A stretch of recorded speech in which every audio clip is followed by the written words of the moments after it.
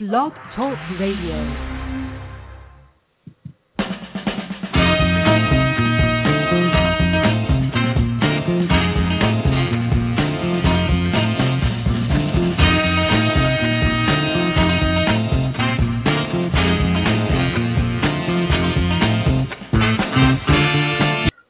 Good evening. This is Gail Sylvia at sylviaglobal.com. Thank you for joining us today.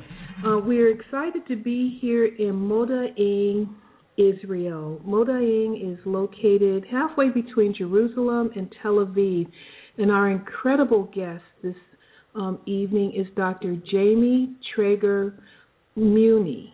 And she is the founding principal of the Wealth Legacy Group, specializing in wealth psychology and family systems. Her area of expertise is the emotional impact of wealth on inheritors, women, and couples. Jamie also has the distinction of being the first psychologist ever to be hired as an employee of a bank and to work with the bank's clients. She worked as a family wealth consultant and multifamily office platform, serving families with $50 million and above in investable assets. Dr. Jamie Traeger-Muney, thank you so much for being on Sylvia Global today. How are you? I'm doing great, and it's my pleasure to be here. Thank you. Quite an honor. We're excited. We have you and your partner, your managing partner at Wealth Legacy Group, Emily Bouchard, are going to be hosting an incredible series for Sylvia Global listeners over the next few months around the psychology of wealth and family systems. But we have the distinct opportunity today to get to know you more personally and to have you share some of your experiences and family experiences with our audience so that they can connect with you at a different level. So thank you so much for being open to this conversation today.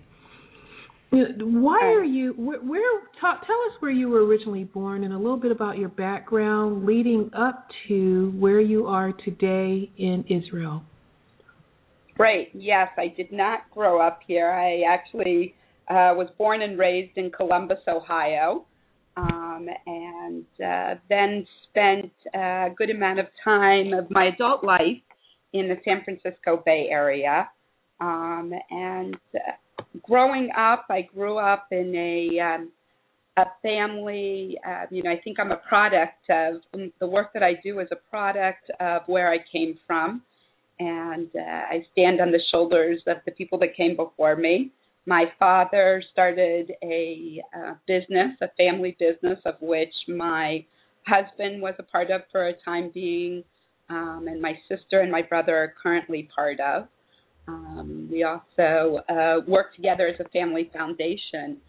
So I got interested very early in conversations that weren't being had and were being had. We were an open family about money and wealth, and yet there were still a lot of taboos. And I remember growing up, some of the most difficult or embarrassing moments were, driving home with a group of people, and a friend might say, "Oh, look, Jamie lives in such a big house." And it was just, one of those moments when I sort of wanted to disappear because it was embarrassing and I felt different. And as I grew up, I thought a lot about wealth and the ability to speak of it or the inability to speak of it. And it's really shaped who I am. I've also feel that I'm very much a product of my mother. She's a psychologist, so growing up in her footsteps, she went back to school when I was growing up and got her Ph.D. When I graduated high school. So really has been a role model for me as a woman. It was at a time where some mothers worked, not many of my mother's friends worked or my friends' mothers worked, but I got to see my mother. She actually went back to school. She got married when she was 19 years old. And she had never graduated from undergraduate degree, so with an undergraduate degree. So I watched her finish her undergraduate degree, get 2 master's degrees, and eventually get a Ph.D. Was your mother involved with the family business? No, it was really at that point my dad's business and his dream. Although I will say there's never just that the art of having a family and a business requires that at some level everybody be a participant. And there were certainly things that my mother did to support our family that enabled my dad to work and do the business. So I think, while she didn't have a direct role, she certainly had a role. And they were both very supportive of one another. At the same time, my mother couldn't have gone back to school and had 3 children at the same time without the support of my father. So I think that they both recognized early on, and I think really passed down to us as children, the value of challenging yourself, of finding a passion, of being of service in whatever way seems meaningful to you, about thinking about yourself in the context of a larger community and world. They were both and continue to be very philanthropic. So we not only got to hear what their values were, but we really got to see them in action around their values. And I think for all of us, we're 3 siblings. I'm the oldest. I have a sister who's 3 years younger than me and a brother who's 6 years younger. We all have really embraced our parents' values, some, on different areas, but I think we're very much, again, a product of our upbringing. Jamie, how did you see your mother's role, and did your image and impression of what her role was change as you grew older? It's a great question. I have very strong memories of my mother. I don't know why this was, but I remember learning in school that it was important to have a good credit rating, because particularly as a woman, I went to an all-girls school from the time I was in 2nd grade to 12th grade.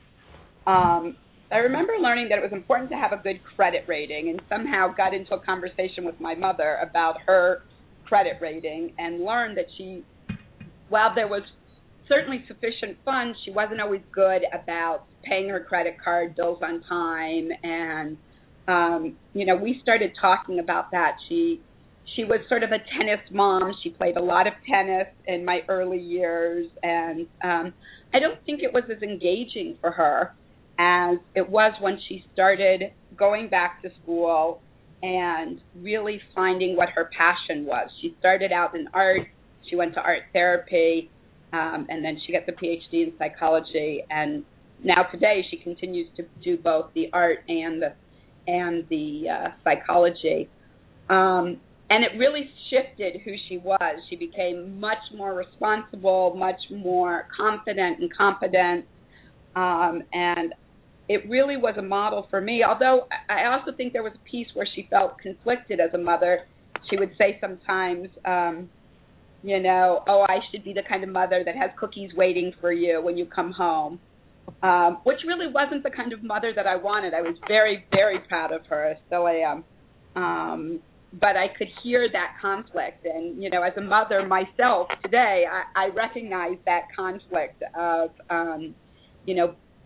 our role as mother being so primary, and yet also wanting to have careers and have lives that are outside of the house, and feeling torn. Is your mom still alive? Absolutely. Both. Thank goodness. Both my parents are very much alive. That's wonderful. That's wonderful. So tell us, what took you to Israel?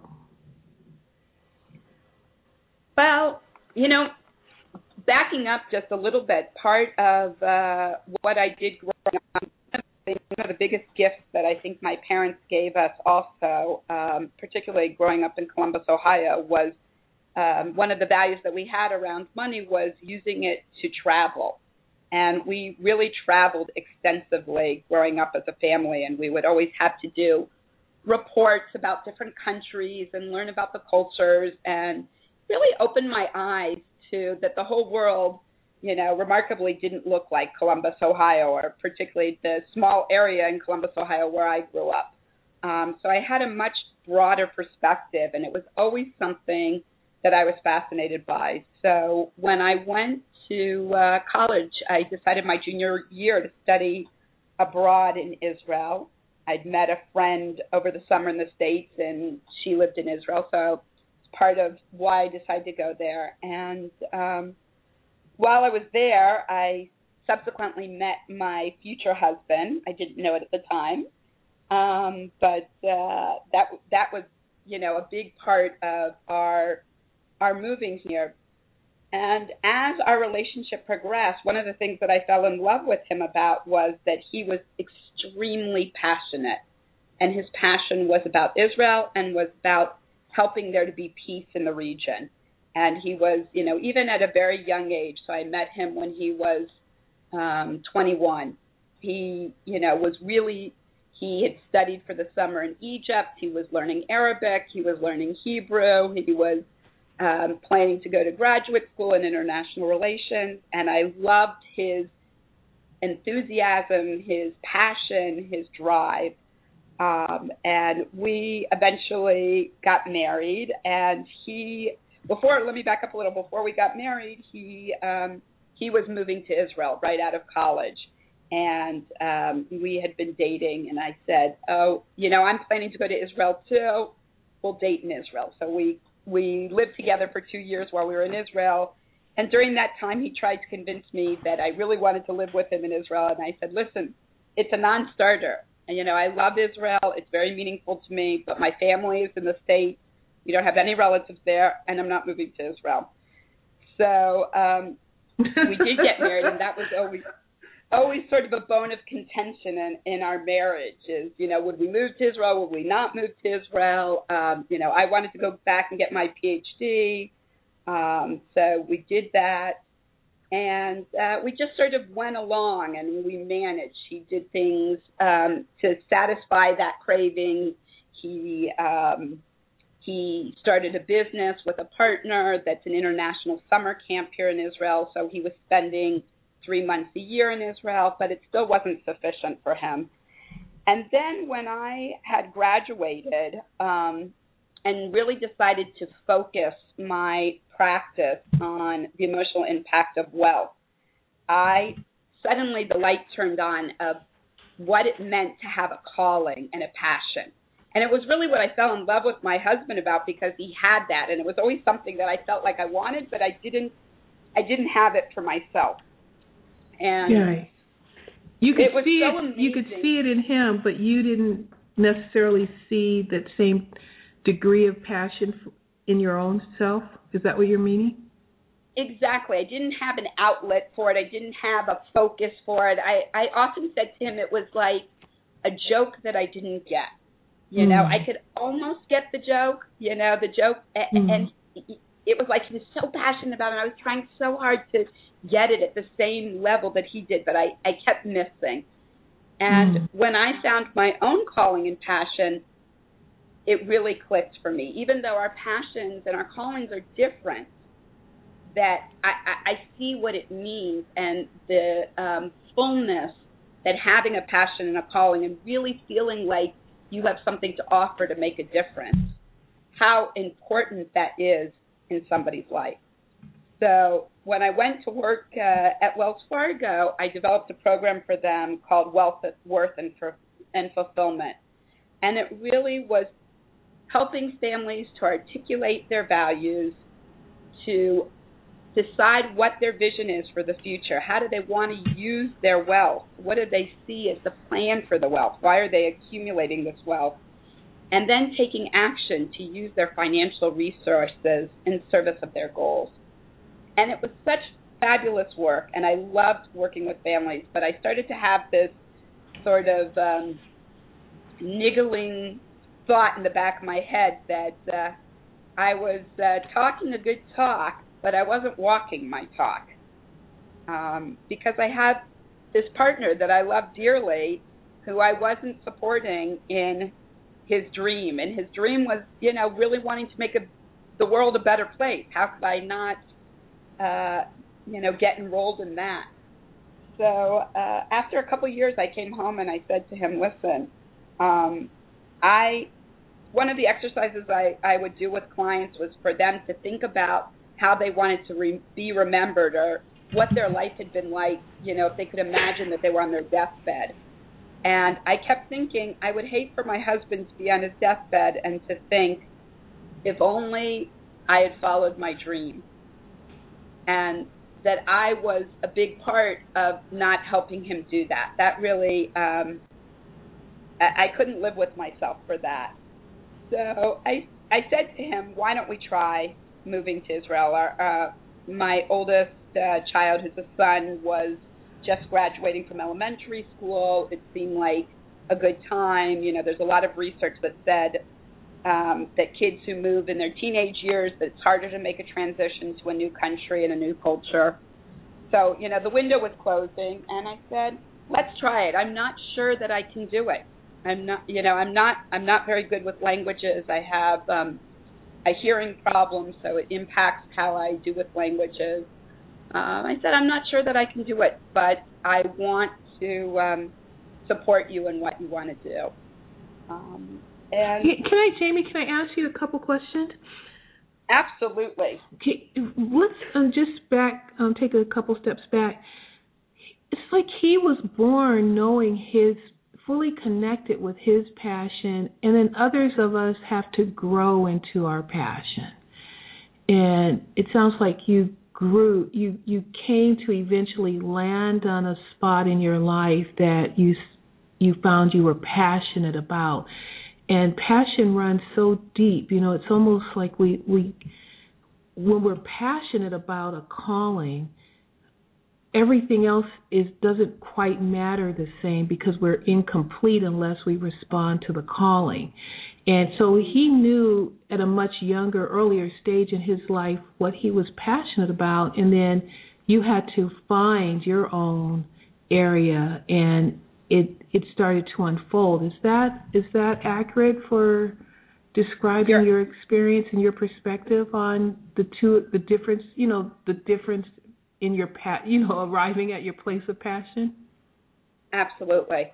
And, it's amazing because I do a lot of work with clients, and oftentimes what we fall in love with someone for is also the thing that we are most challenged in our relationship about. Mm-hmm. So I fell in love with him because of this passion, and it has also been very challenging for me because it required something of me that was very big.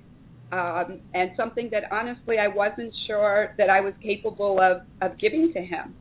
And so, that was an interesting piece of our relationship. But I think also, even for me, I think as we unravel anyone's life, you see the building blocks of how someone's passion starts to develop. And different pieces. Go ahead, I'm sorry. Go ahead. You also made a comment earlier that a couple years later you came home and said, okay, let's give this a try. Let's move to Israel. It's not like you got up one morning, you had a conversation at night, at dinner the night before, and then the next morning you got up and you were able to say, okay, let's go. It took time for all of this to unfold. It took a lot of time. We were married for 17 years before it unfolded. Wow. And even, maybe 16 years when I said to him, let's do it. And even in that year preparation, I had to do a lot of work. And I got mentored by a wonderful man who really helped me conceptualize it, because he said, listen, it's not going to work for you to just say you're doing this for your husband, because then anything that goes wrong, it's going to be his fault. Right. You have to go being fully responsible for yourself and saying that you'll make a life for yourself and you'll find what you need to have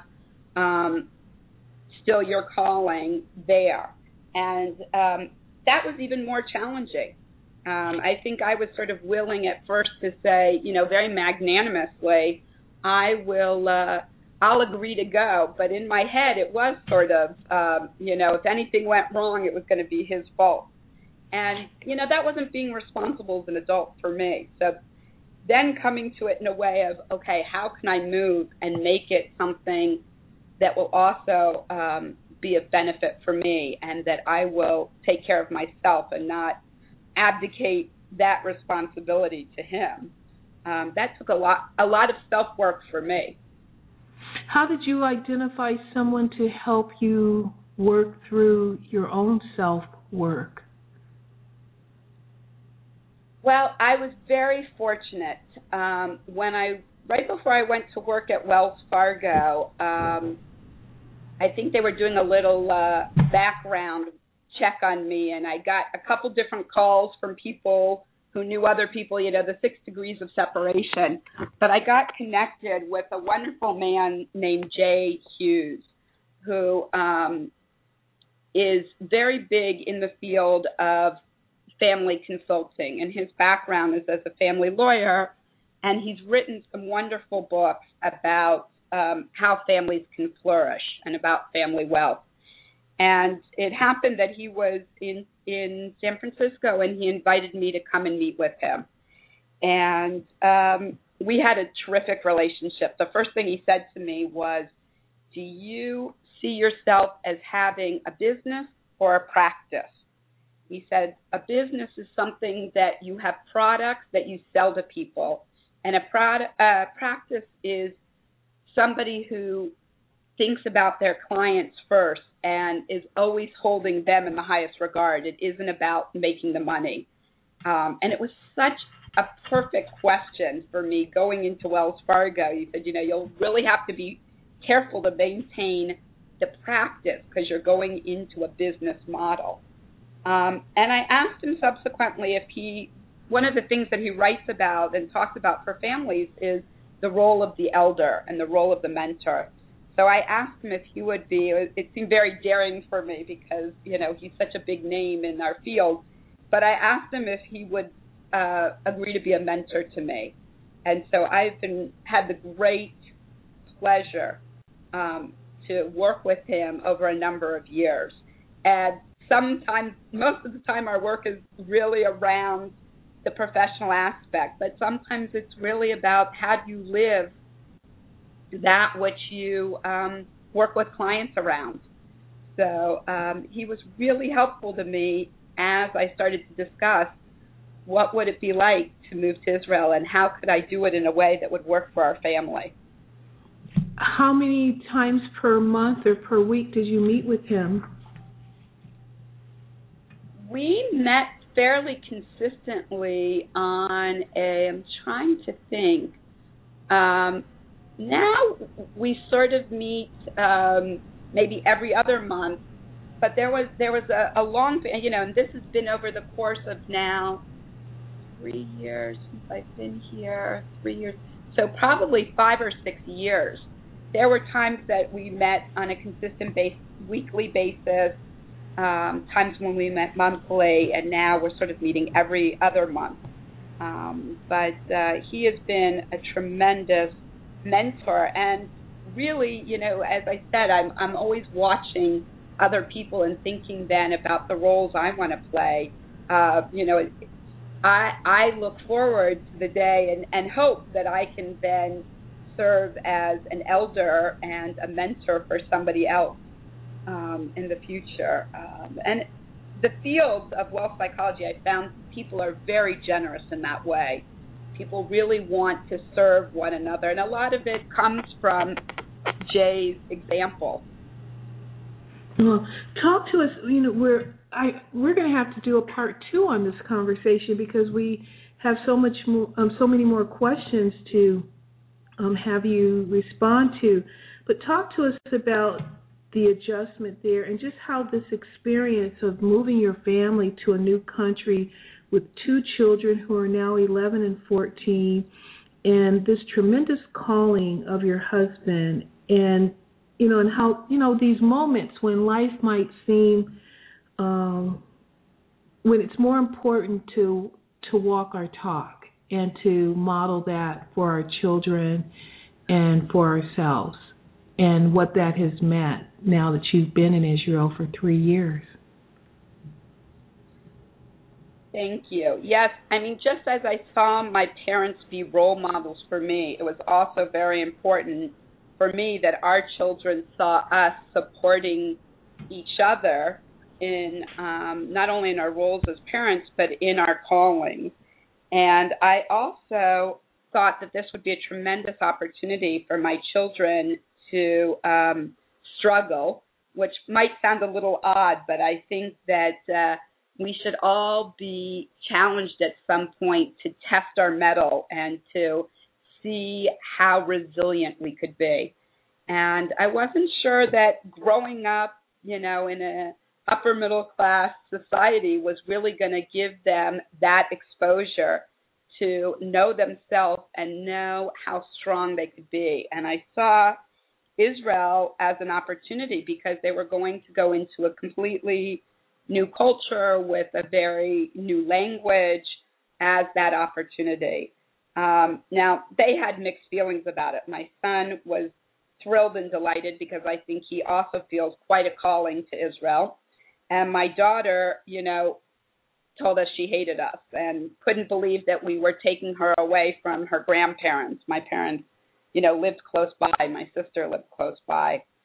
And it's amazing to see. It was a very challenging transition. It was, the year before, and I would say 2 years in, a big roller coaster, and it was amazing. I'm in total awe of my children. I have to tell you that my daughter, who has incredible emotional intelligence, even though she was 8 years old. First of all, we lived in Oakland, California, so the first thing she came home and complained about was that there was not enough diversity for her here, which I just thought she was thinking about. But then the other thing she said was, do you know how hard it is to go to school for 8 hours a day and hear your teachers say blah, blah, blah, blah, blah, because she didn't understand anything. And now I watch them, and they move so fluidly in this new society. I mean, they even have brilliant accents. They've completely surpassed me in language, and they're at the point where they say, please don't talk in front of our friends. They'll translate for you. Right. They don't want to, it's a complete immigrant experience. They don't want the accent to come out. And the amount of independence, what's remarkable is so many people say to me, oh, how could you live in Israel?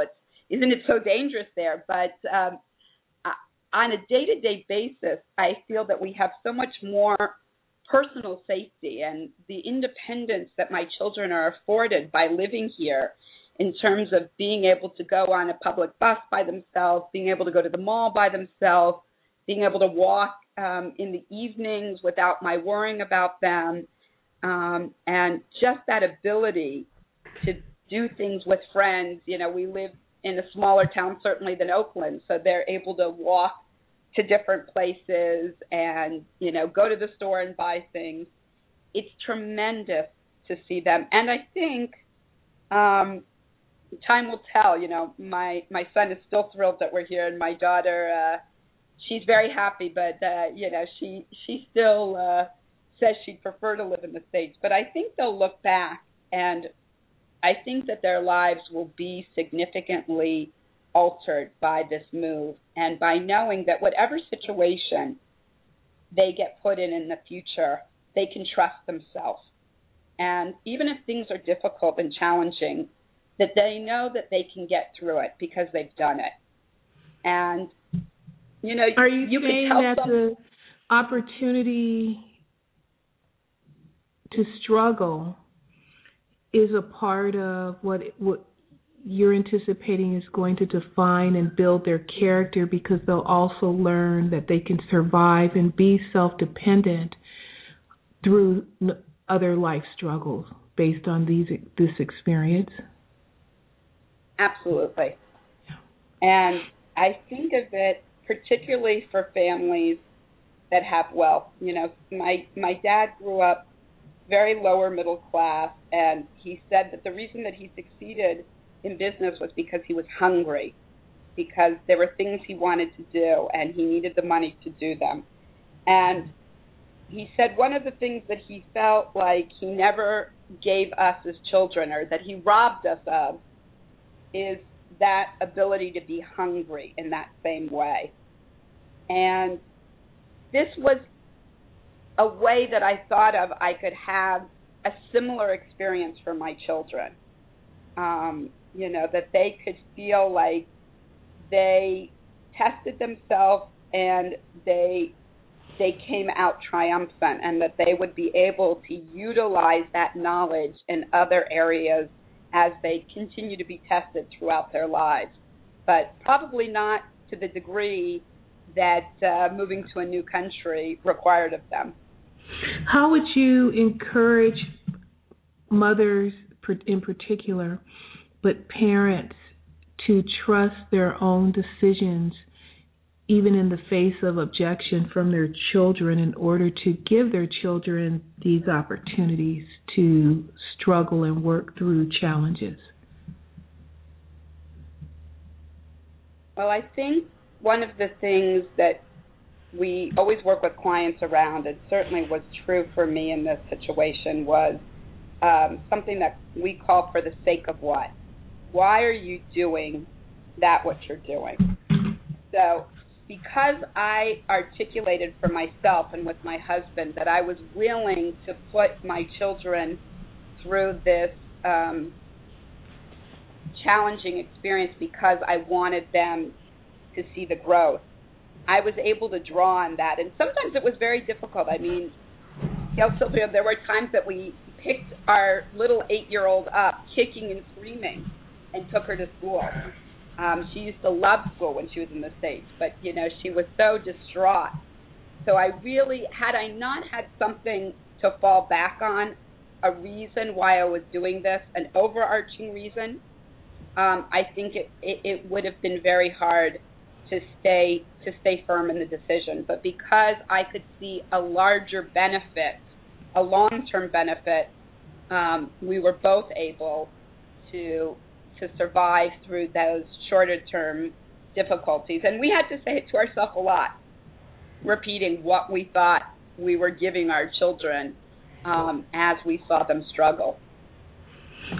Well, Jamie Traeger-Muney, we have to have you come back and continue talking through your life experiences and your children and families' experiences, so that we can encourage and empower our listeners to be, not to be afraid to embrace their own dreams and their own passions, but to actually face the opportunity as a wonderful way to be in sync with, you know, greater good that could happen in their lives. I would be delighted to do that. Thank you so much for being here with us today. This is Gail Sylvia, host of Sylvia Global. Our special guest today, Dr. Jamie Traeger-Muney, talking to us here in Israel about the life of the dream, you know, and embracing the passion. And you will hear much more from Jamie and her partner in business, Emily Bouchard, with the Wealth Legacy Group, and future episodes of Sylvia Global. Thank you so much, Jamie. Have a good night. Thank you. And we'll be Enjoy in touch your day. soon. We'll talk to you soon. This broadcast is available on iTunes as a podcast. Please follow us on Facebook. Follow us on Twitter. Like us on Facebook. And have your friends join us. And we'll be talking to you again soon.